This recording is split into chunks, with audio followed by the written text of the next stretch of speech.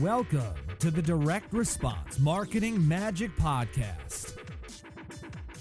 Seth Green is a 5-time best-selling author, speaker, and nationally recognized direct response marketing expert who is CEO of one of the fastest-growing direct response marketing firms in the country. To get free access to a download of his new book, Podcast Marketing Magic, and a free live training webinar that will show you how you can use a podcast to attract new customers and referrals like magic, simply register at www.ultimatemarketingmagician.com. On the podcast, Seth brings together some of the most cutting-edge thought leaders in the world to share with you how they grow their businesses and how you can too. And now, here's your host, Seth Green.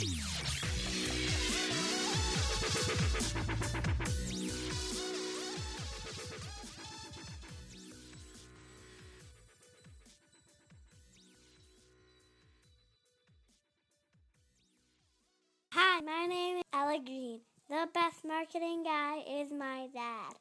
First, he helps people with marketing magic. Next, if you need marketing help, he will help you.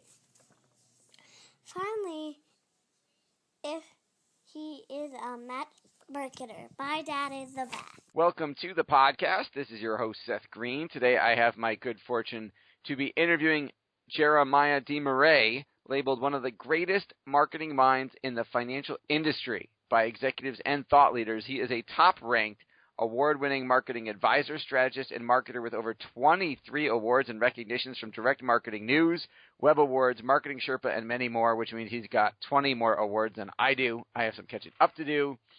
In April of 2015, he delivered the TED Talk, The Democratization, if I could talk, the democratization of marketing to a standing ovation.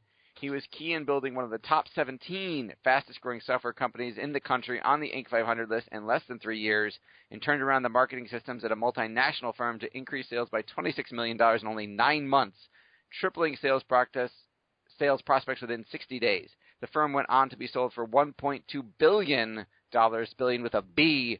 A short time thereafter, he's been cited on CNN, Worth, and NBC, among many, many others. Jeremiah, thank you so much for joining us today. It's a pleasure. Thanks so much, Seth. Well, I know you weren't always the marketing guru that you are now. How did you get started? You're absolutely right. So I can vividly remember being brought into a small little company who needed help with graphic design, which was my background. And I was pretty much in love with the whole design industry, and I started designing websites. This was right around the year 2000. And so here I was, a little graphic designer, designing websites for a small startup.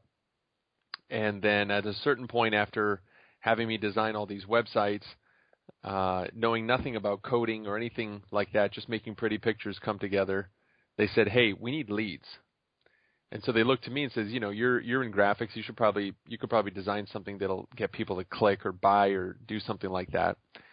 And I said, okay. Not having really any money. I was originally from Montreal, and I came to Chicago with a couple $100 in my pocket. And so any work was good work, and I would say yes to everything, and then go figure it out afterwards how to go and actually do it.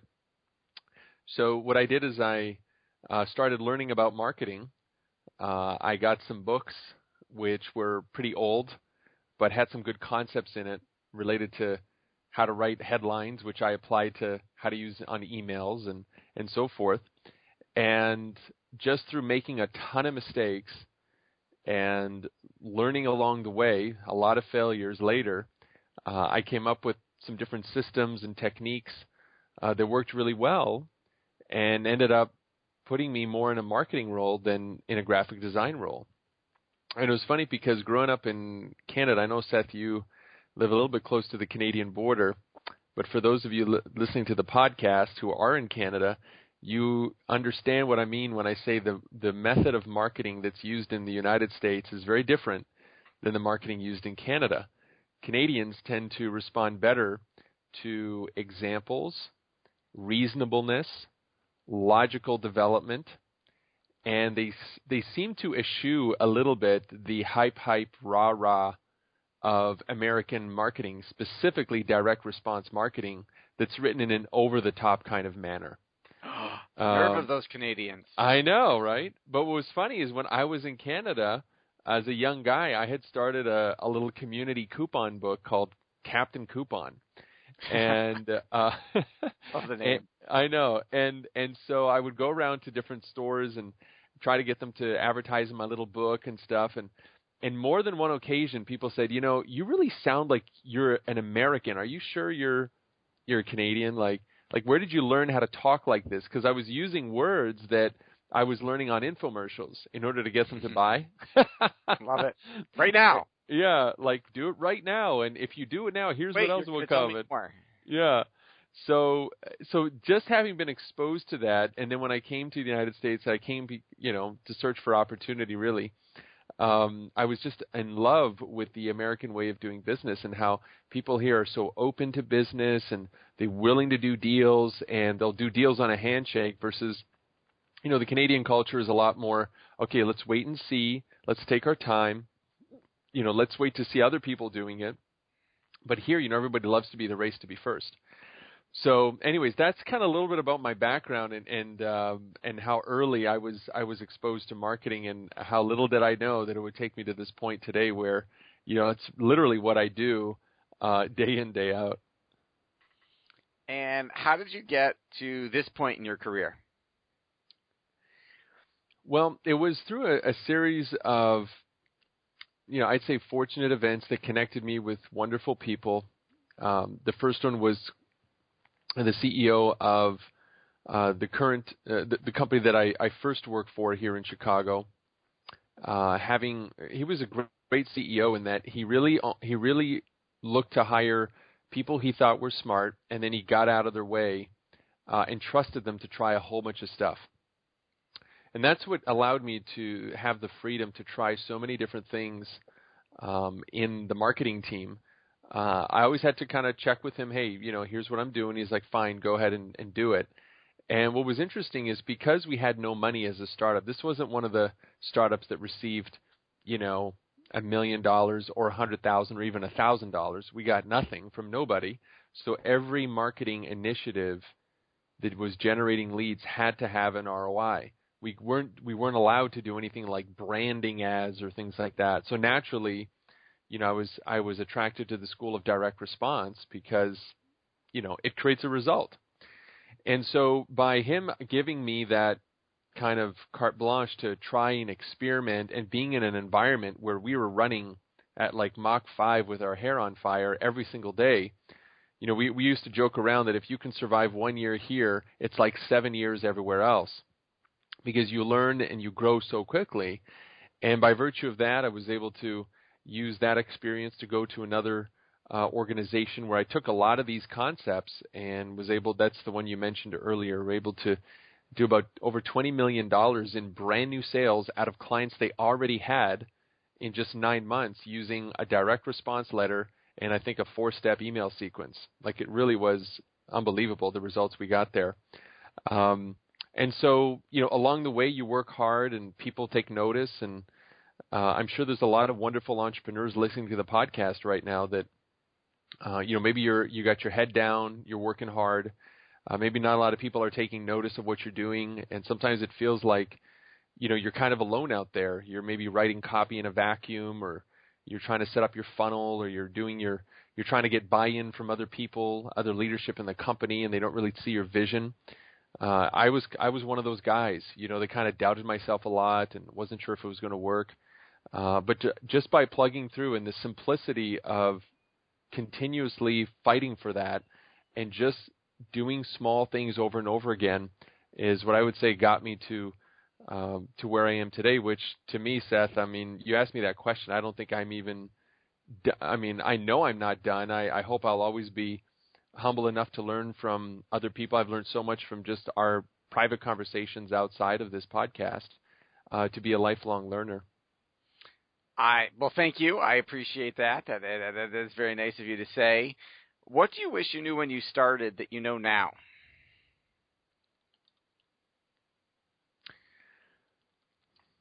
I wish I had known how much people would trust in me if I simply spoke up and proposed something new. I doubted myself a lot near the beginning, and I didn't think that I had maybe the credentials or the experience or the gravitas or the business acumen to get people to buy into ideas that I had. And it's always been fascinating to me I've watched several entrepreneurs that I've worked intimately with that have either hired me as an advisor or we partnered up on ventures and so forth, that they can create something out of thin air just on a transfer of enthusiasm. And that's something that I would go back and tell myself at a younger age, that, you can build whatever it is you want to build. You just have to transfer your enthusiasm in a better way and to be able to just enroll people in conversations. And you think about every startup that we admire today, Seth, they're all started with, maybe one or two people sitting around a table, usually with a napkin, or just a crazy business idea. Like, look at the guys from Uber, completely disrupted the world of transportation with a simple concept. The list goes on and on and on. But I think that's what I would go back and look and perhaps give myself that piece of advice. That is great advice to give yourself. Now, for our financial advisors who are consuming this, what are some of the biggest mistakes you see when it comes to financial advisors, trying to get new business in the door? Most are still using techniques and strategies taught at what I call the financial advisor school, which is after you get your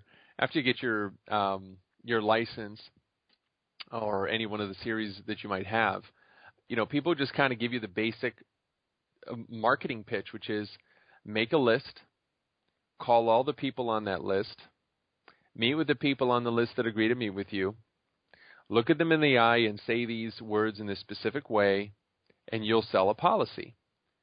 And of the people you sell, use this structure of words to get a unique referral from them and then duplicate the process all over again. That's pretty much insurance marketing 101. Yes. Financial marketing 101. And most financial advisors simply use that as their way of growing their business. So the first mistake is they've never evolved beyond that school of marketing. The second big mistake is that they're not realizing the huge gap that exists between the number of people that are actively searching for experienced, reasonable help, whether that be through a fiduciary or somebody who's compensated in other ways online for expert help.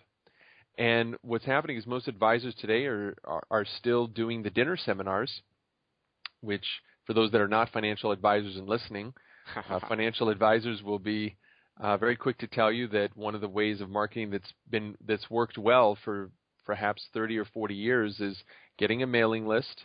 Seth, you know all about this. Mm-hmm. Get a mailing list of people that look like they're ready to retire, of a certain net worth and certain zip codes.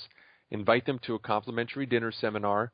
Hopefully you'll get what this industry calls 50 buying units in the room, 30 buying units, which represents a couple or a person. And then of those people in the room, maybe 6 of them will book an appointment. And out of that, maybe, 3 of them or 1 of them will become a client.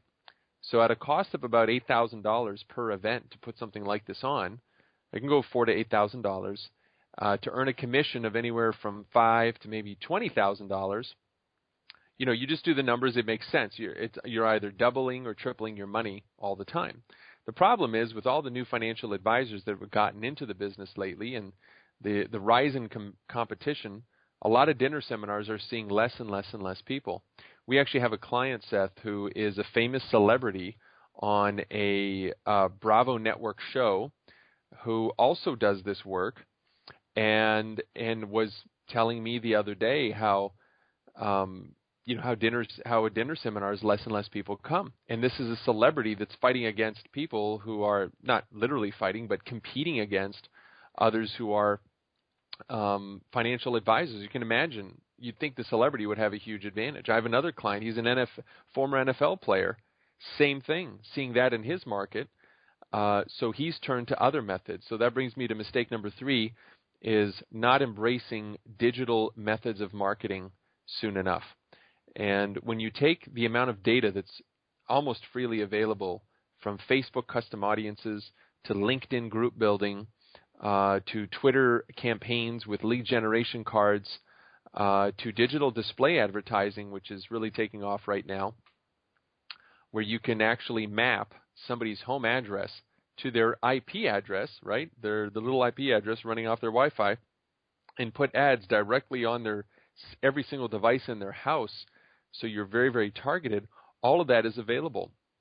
And so that's why we have such great success stories of people today who have realized those mistakes, decided to keep an open mind, and have had a lot of results using some of these techniques and strategies. But Seth, those would be the 3 things I would see would be the biggest mistakes that most financial advisors, and I'm willing to bet if you're listening to this podcast, you've probably seen a similar trend in the type of business you're in. Maybe there's an old, staid, standard way of doing business that most of your competitors are always doing, which is why I commend you for listening to this podcast, because you're obviously somebody open and eager to learn new ideas, and that's why I want to commend you, because so many people have the opportunity to listen to this talk today or any other of the podcasts you listen to, but they just don't. So I really think that you as a listener, I want to commend you, and I'm quite honored to be here.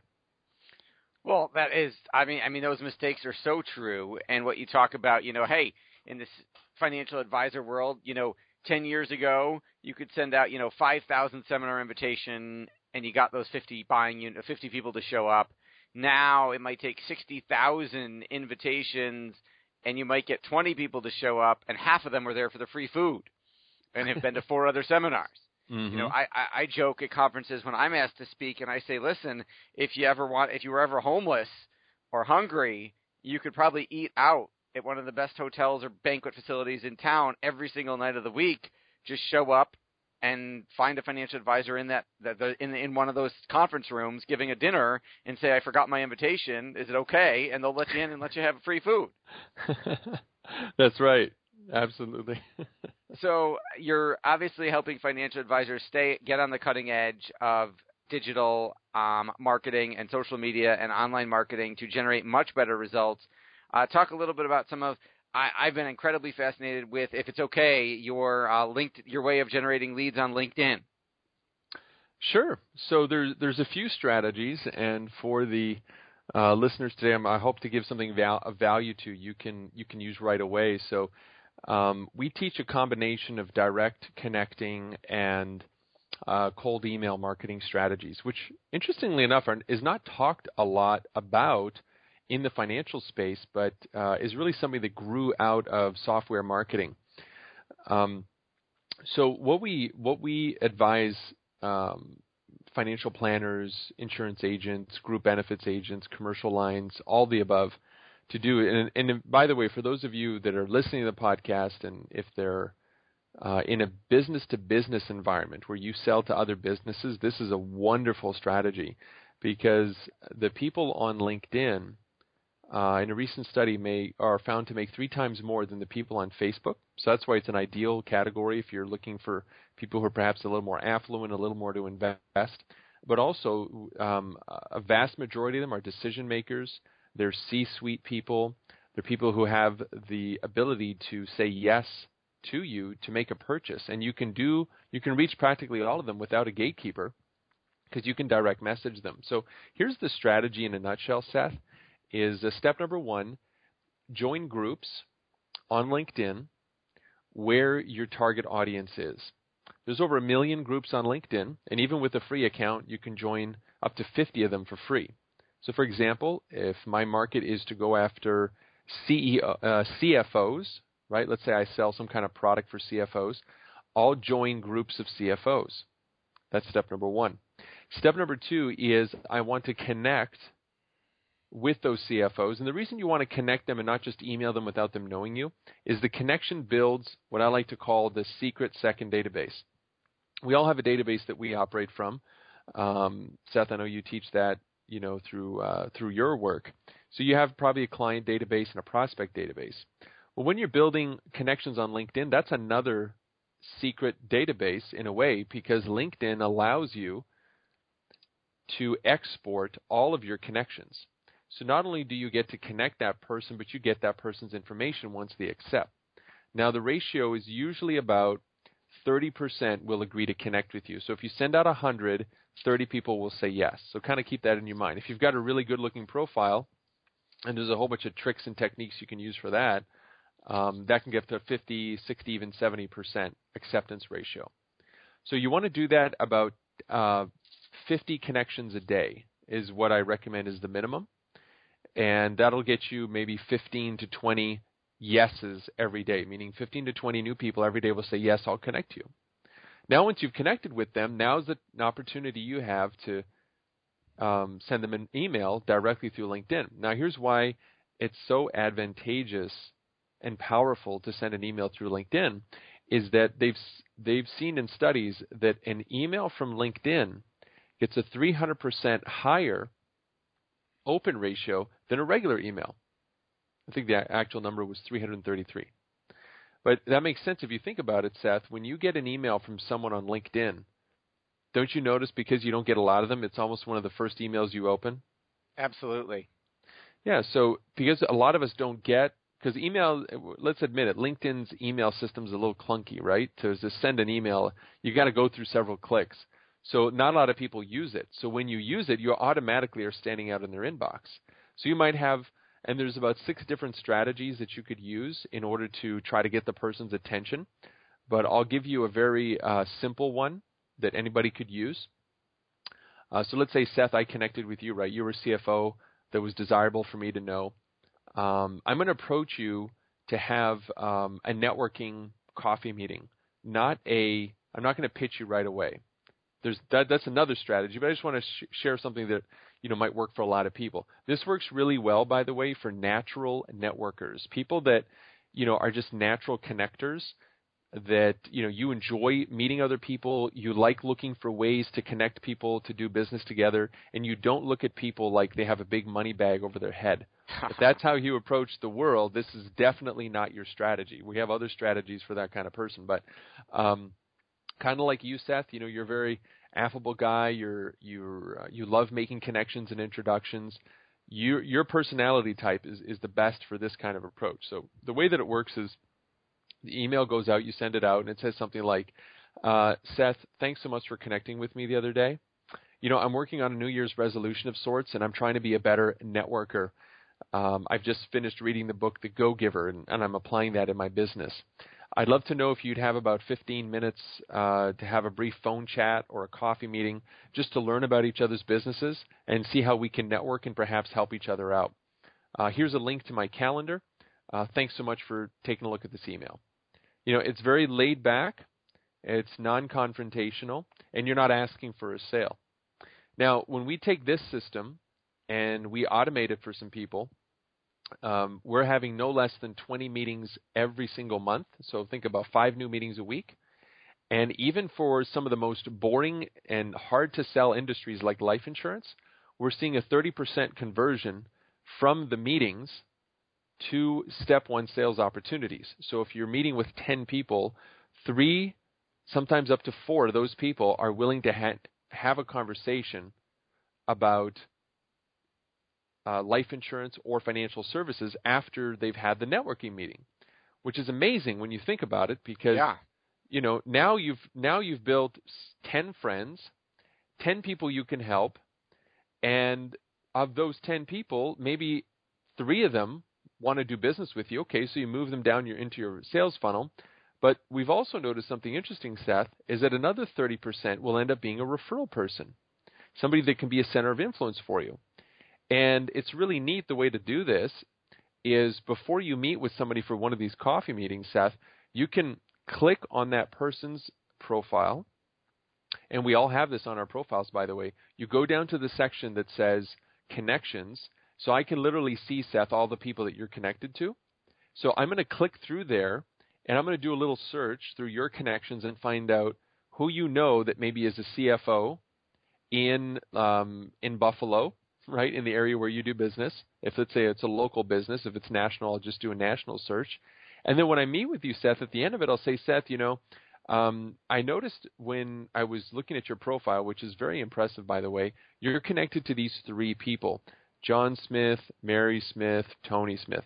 And I think I would love to network with them, and I know some people that might actually be able to help them. Would you be willing to do a short email intro to the both of us, or may I just reach out to them and, with your permission, and use your name? And so not only there do you get people to help you grow your center of influence to the exact prospect you want, but you're getting introduced not as a financial advisor or life insurance agent, which a lot of people don't feel comfortable really doing these days unless you've really, really proven yourself. And they've made that introduction on the whole premise of the networking. And I do want to say, I got to say this little point, is that you really have to be genuine about this, because if you go about this and you are thinking always in the back of your mind, I want to sell this guy, I want to sell this guy, or I want to sell this guy, it's not going to work for you. What will happen is that people will smell a rat, and they'll tell by the end of the conversation you really were not trying to get them there to help them, you were trying to help yourself. So you really have to go at this with the proper ethos and the right attitude. But for those people that are those kinds of people, it works phenomenally well. In fact, we've done this we've done this for 8 years. We've connected 800,000 people together, and we've set up 12,000 meetings using this technique. And every day there's 100 meetings in the whole country being held as a result of people using this approach that we know of, because they're our clients, we know that, but I know there's other people doing it by themselves. But I know just in our ecosystem, we've got about 100 meetings a day going on just using that open networker approach. That is absolutely incredible. So counterintuitive, but yet so simple and brilliant. I absolutely love it. What do you, with all the success you've achieved helping others, what's your biggest challenge?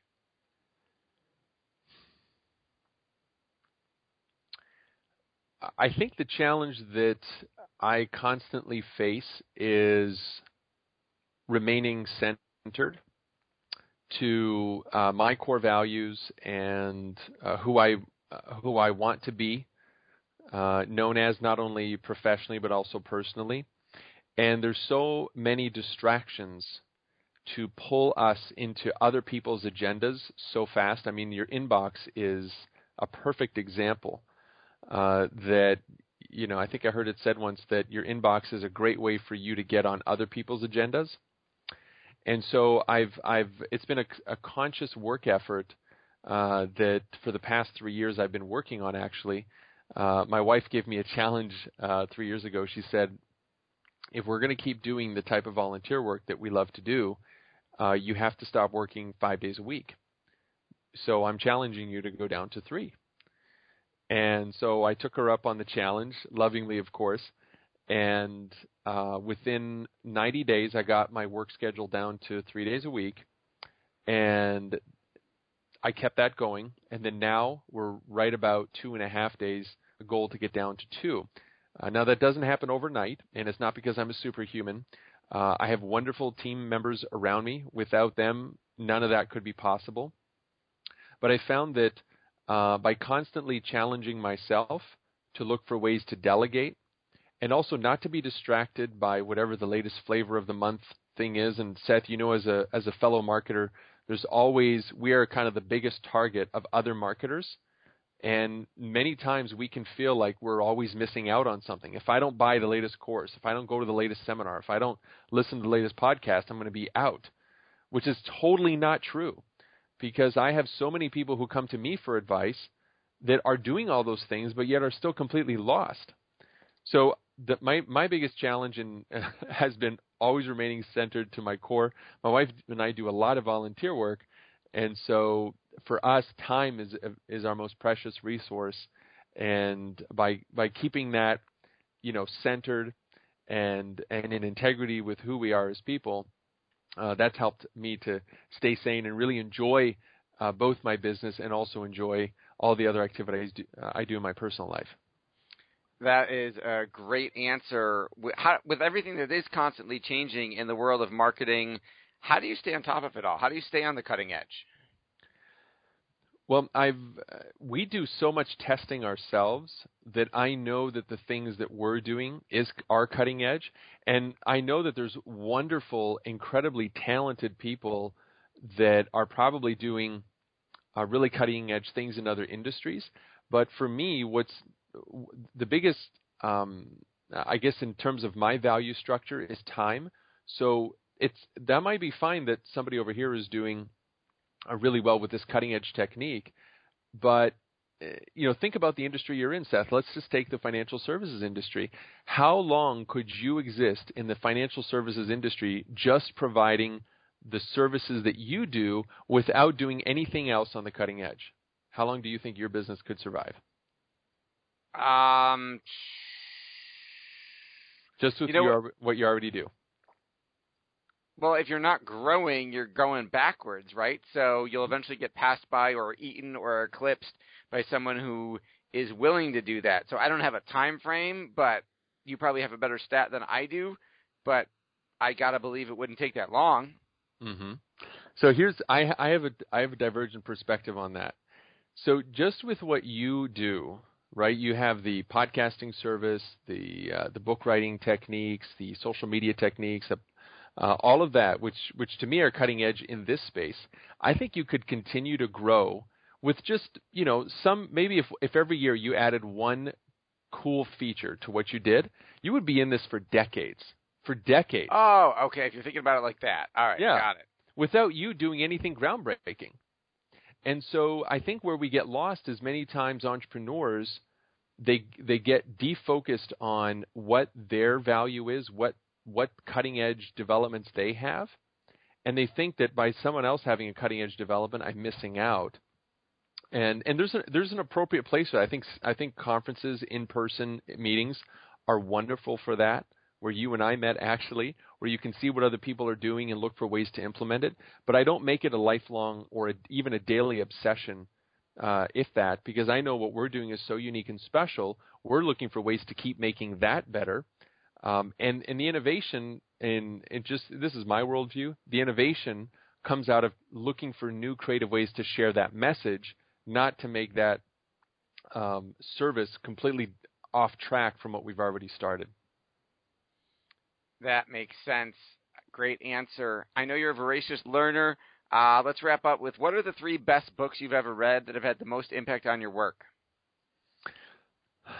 Okay, the book of Proverbs, because whether you're religious or not, it has so many words of wisdom that you could base your entire personality off of it and the way that you conduct business, that you will attract a high-quality person who will see you as standing out in your field and they'll want to do business with you. That's number 1. Number 2, How to Analyze People on Sight, a fascinating book written in 1915, I believe, by a couple, which describes how the shape of our face and our bodies is a dominant factor in the way that we act. And I've used that knowledge. There's a little bit of hokey stuff. I mean, it was written over a century ago, but there's enough in there that without spending a lot of time, you can really help to understand where a person is coming from. I would say that's number 2.